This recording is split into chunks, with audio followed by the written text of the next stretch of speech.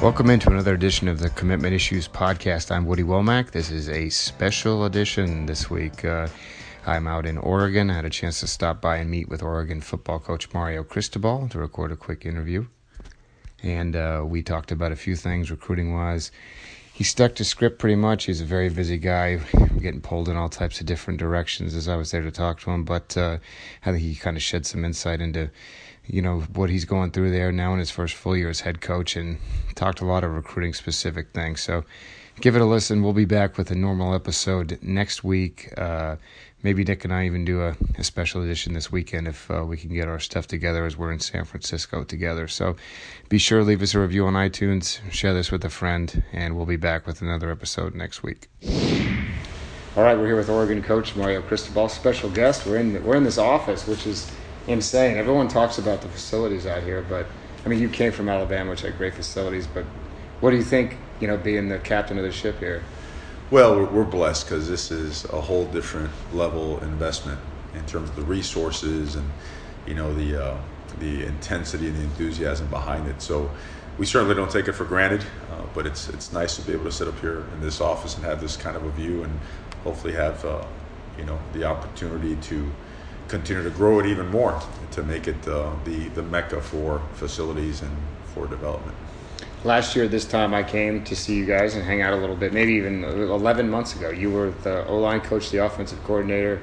Did you think, obviously, that you'd be in this position now, being the head coach in such a short period of time? Well, I think there was always a chance it was going to happen somewhere, sometime. Certainly didn't come here planning for things to work out like they did, but grateful for the opportunity. It's been a long time and a lot of hard work, especially the previous 4 years and the 1 year here, spending time learning so much at Alabama on how to run a program, how to not only get it to another level, but maintain it there. And I think it's the timing is perfect, to apply all those principles as we work to rebuild Oregon back to what we know Oregon football is. Yeah, when you look back at the time when you were at FIU, I mean, it's all the stuff you've been through since then. How much better prepared do you feel you are to be in this position after being with Coach Saban and everything that you've had a chance to learn? Without a doubt, we always kind of refer to it as going to get a chance to get your PhD in football while you're there. So I think having done that and then being able to spend a year here in the Pacific Northwest, you combine those two things, and now there's, not that I've been here 10 years, but at least it's a familiarity, and now you got to apply the principles and values of what we learned over there and help make us, that next level program. Obviously, I focus on recruiting and everything like that. You guys faced a ton of challenges in this short period of time. You were recruiting nationally, going all over trying to find offensive linemen, just specifically. And then you guys had a lot of guys locked up, and the coaching change, obviously, there was uncertainty and everything, the early signing period. So what's your have you had to shift your strategy, or do you still think, okay, we're still going to try to cast that net nationwide and recruit nationally? We will, but the primary focus will be the West Coast. It has to be, and for a couple reasons. Number one, it says there's plenty of great players out here. There really are. While at the same time, we have to recognize the fact that Oregon's a national brand, and a lot of players from all over the country would like an opportunity here. But another reason in terms of why West Coast, just efficiency of the recruiting season. Now that we have 10 coaches, you still have the same number of days in the spring, so you've got to kind of spread that out evenly, and you've got to be pretty creative with the way that you divvy those days out. So, but I guess going against the grain on that too, the national brand is what it is, so we can't ignore great players that are far away because the world's a lot smaller than what it used to be. It's easier to travel, it's easier to get to certain places, and we're at a place that has several direct flights or direct flights to Portland. So as long as we're accessible and there's a high level of interest and there's familiarity with the program and the prospect, we're always going to take an opportunity to take a hard look at them. We always have kids tell us, Oregon's my dream school, or, no matter where they are. So how do you balance recruiting a kid from maybe Miami who says Oregon's my dream school, who maybe leaves you at the altar at the last minute or strings you along? How do you pick the kid to know? Is it if they come out here and take an unofficial visit, or how do you balance that? Maybe the next time I hear that, I'll say, prove it. Right? Well, it's you run the process, and you never enter the process with any fear or hesitation of failure. You just don't. You treat it just like you would a football game. You game plan it. You make calculated decisions based on facts. You invest a ton of time in the people. You take a deep dive into them to get to know what makes them up, what's inside. And if it all lines up, you know what, you go full throttle and you let the chips fall where they may. Do you think that now that you guys are set here, do you think that early signing period is going to benefit you more than, obviously, last year I felt like it hurt a lot of new coaches, not just you guys. I mean, some coaches didn't even have their staffs together before. Right. And you guys were playing in a bowl game. Yeah. You missed a visit weekend because of it. So how do you feel like it's going to shake out this year now that you know what to expect a little bit? I don't think we'll know the pluses and minuses for 10 years. Because the one thing about, the former system, we knew the warts. We knew the pluses and the minuses. It had stood the test of time. This is a whole new world. And we kind of got caught in that little situation where our big visit, where we had all of our commitments coming, ended up being the bowl game. And it had to be a really quick turnaround in terms of changing visit dates, adjusting schedules for parents to be able to make it, canceling visits.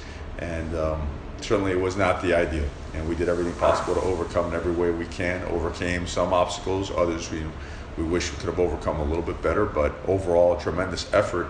And the result was very, very positive.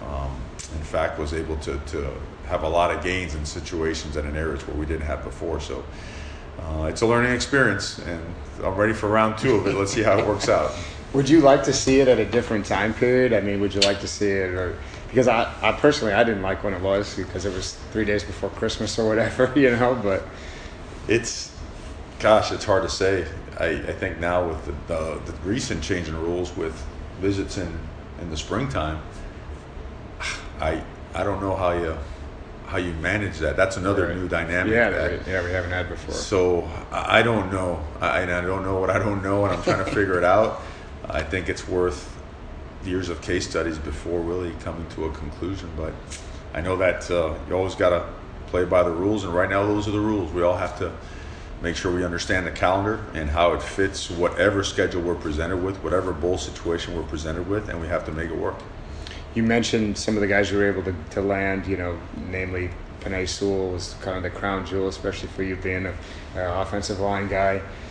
How important was it to win that battle? You beat out Alabama, but you also beat out, Utah, was right in his backyard with ties to his family and stuff like that. So how big of a win was that for you guys? And is that the kind of thing you can point to and say, okay, these are the kind of recruiting battles we can win, or, really feel confident in every year? Without a doubt. Every time besides the fact that those were the teams we're competing against, this player merits that type of attention. He's an elite player, along with a lot of other guys in the class. But in talking about Penei in particular, it's a guy that really has an opportunity to change your dynamic on offense. And I think it's a strong sign of things to come. I think it's something that we believe in, that once you spend a lot of time here in Eugene and around our players, around our community, our coaches, the way we do things, the amount of passion and energy in the building, it's hard to say no to, and it's because things here are very real, very genuine. So it's been a special experience, and you could see right through it. When it's not real and genuine, you could see through it. And I think what players are doing, they're coming here, they're seeing exactly what we are, and how we do things, and I think it resonates strongly with their parents. We were down at the press conference earlier, and I heard you talk about some of the assistant coaches you brought in. The diversity you have there in terms of where guys are from and the ties to the West Coast. You mentioned we got a recruit out here, a guy like Dante Williams, a guy that kids mentioned to me that they love. The way he's a young guy, energetic, and you mentioned that about several of them. Do you think that was important to kind of, as you're trying to get things really going, to have guys that can recruit, especially out here, and have that type of energy? Without a doubt. And nowadays you can't have just a guy that can coach or just a guy that can recruit. You have to have the balance. You have to have guys that can do both. Dante fits that mold 100%. High energy guy, tremendous professional, great recruiter, because of his personality, because of who he is and how he is. It just it's hard not to like him. Not to mention he can still play DB like some of our players can, jumping on out there and doing some drill work. So honored to have him and the other guys as well. It's a really neat staff, and they were kind of handpicked due to a very, I would say, thorough vetting process, and they fit us. The DNA is what it is, and it's what we look for, and we're lucky they're here. You start spring practice here coming up this week, I think. Tomorrow. Tomorrow, I guess you're going. Yep. You've got the number one thing that everybody always wants. You've got stability at the quarterback position with really two guys who have experience, but one guy that a lot of people think is, a future NFL quarterback. How comfortable does that make you going into this first year as the head coach, knowing that you have a guy like that, kind of the face of the program, to lead you? It's strong. It really is. And the best part about it, it's a guy that has proven he can do it and can lead, and a guy that's also hungry and driven to get better and affect those around him in a positive manner. So it's a special situation. I think he enjoys being pushed. I think he enjoys being challenged, and we need to do that as coaches. We can't let him just remain the same. We've got to make sure he gets better, and it's going to make everyone turn around and better as well. He's a kid from right here, right down the street. We talk about recruiting nationally. We talk about all that stuff. How do you weigh, the state of Oregon is not going to produce enough guys, obviously, for you to recruit. How do you kind of weigh a guy that's right here in Eugene that even he was kind of overlooked for a long time by a lot of schools? So how do you balance, recruiting locally with recruiting nationally? Well, there's a lot of great players, and even more, there's a lot of great coaching inside the state of Oregon, which I think is critical to take into account when you're assessing these guys. And like any school, whenever there's a hometown player that's really, really good, he really, really has to go to your school, right? Right. You got to win hometown first. So it's important that I know there's great players all over the place, but you got to limit the amount of states you fly over to go get certain guys, because if you don't do your homework, you'll miss guys literally right around the corner. And it happens everywhere. It happens all the time. And I've seen it at every place that I've been at. So we're very mindful of that. We're excited about the state and then the guys that have an opportunity to kind of showcase their talents with us. And so it's certainly something that's at the priority of our process. You've always been a hands-on recruiter. Obviously you've been known for the recruiting battles you've won. How do you kind of deal with having to let go of that, some of that a little bit, because you've got we're here, you're running around, you've got all kinds of stuff going on. I was telling us like you're like the president essentially, because you got all these meetings and stuff. So how do you deal with kind of letting go of that a little bit, some of the stuff you have to? That's I'm just going to call you. I'll be like a caged animal in May. It's there's plenty of work to do, and I think that now the focus shifts, and that I have to do a great job back here, and I have to assess and identify and evaluate talent, and consistently work on the development of our players. And I think sometimes we don't realize that there's different aspects that go into recruiting, and one of them is the way that your players develop. And as a head coach, you really got to take a deep dive into that, so that when your assistant coach are selling the program, the people they're selling it to see your players developing. Because if that sell is strong, but the result isn't exactly matched up to what the sell is, then it doesn't quite add up to what you want it to be. So it'll be difficult.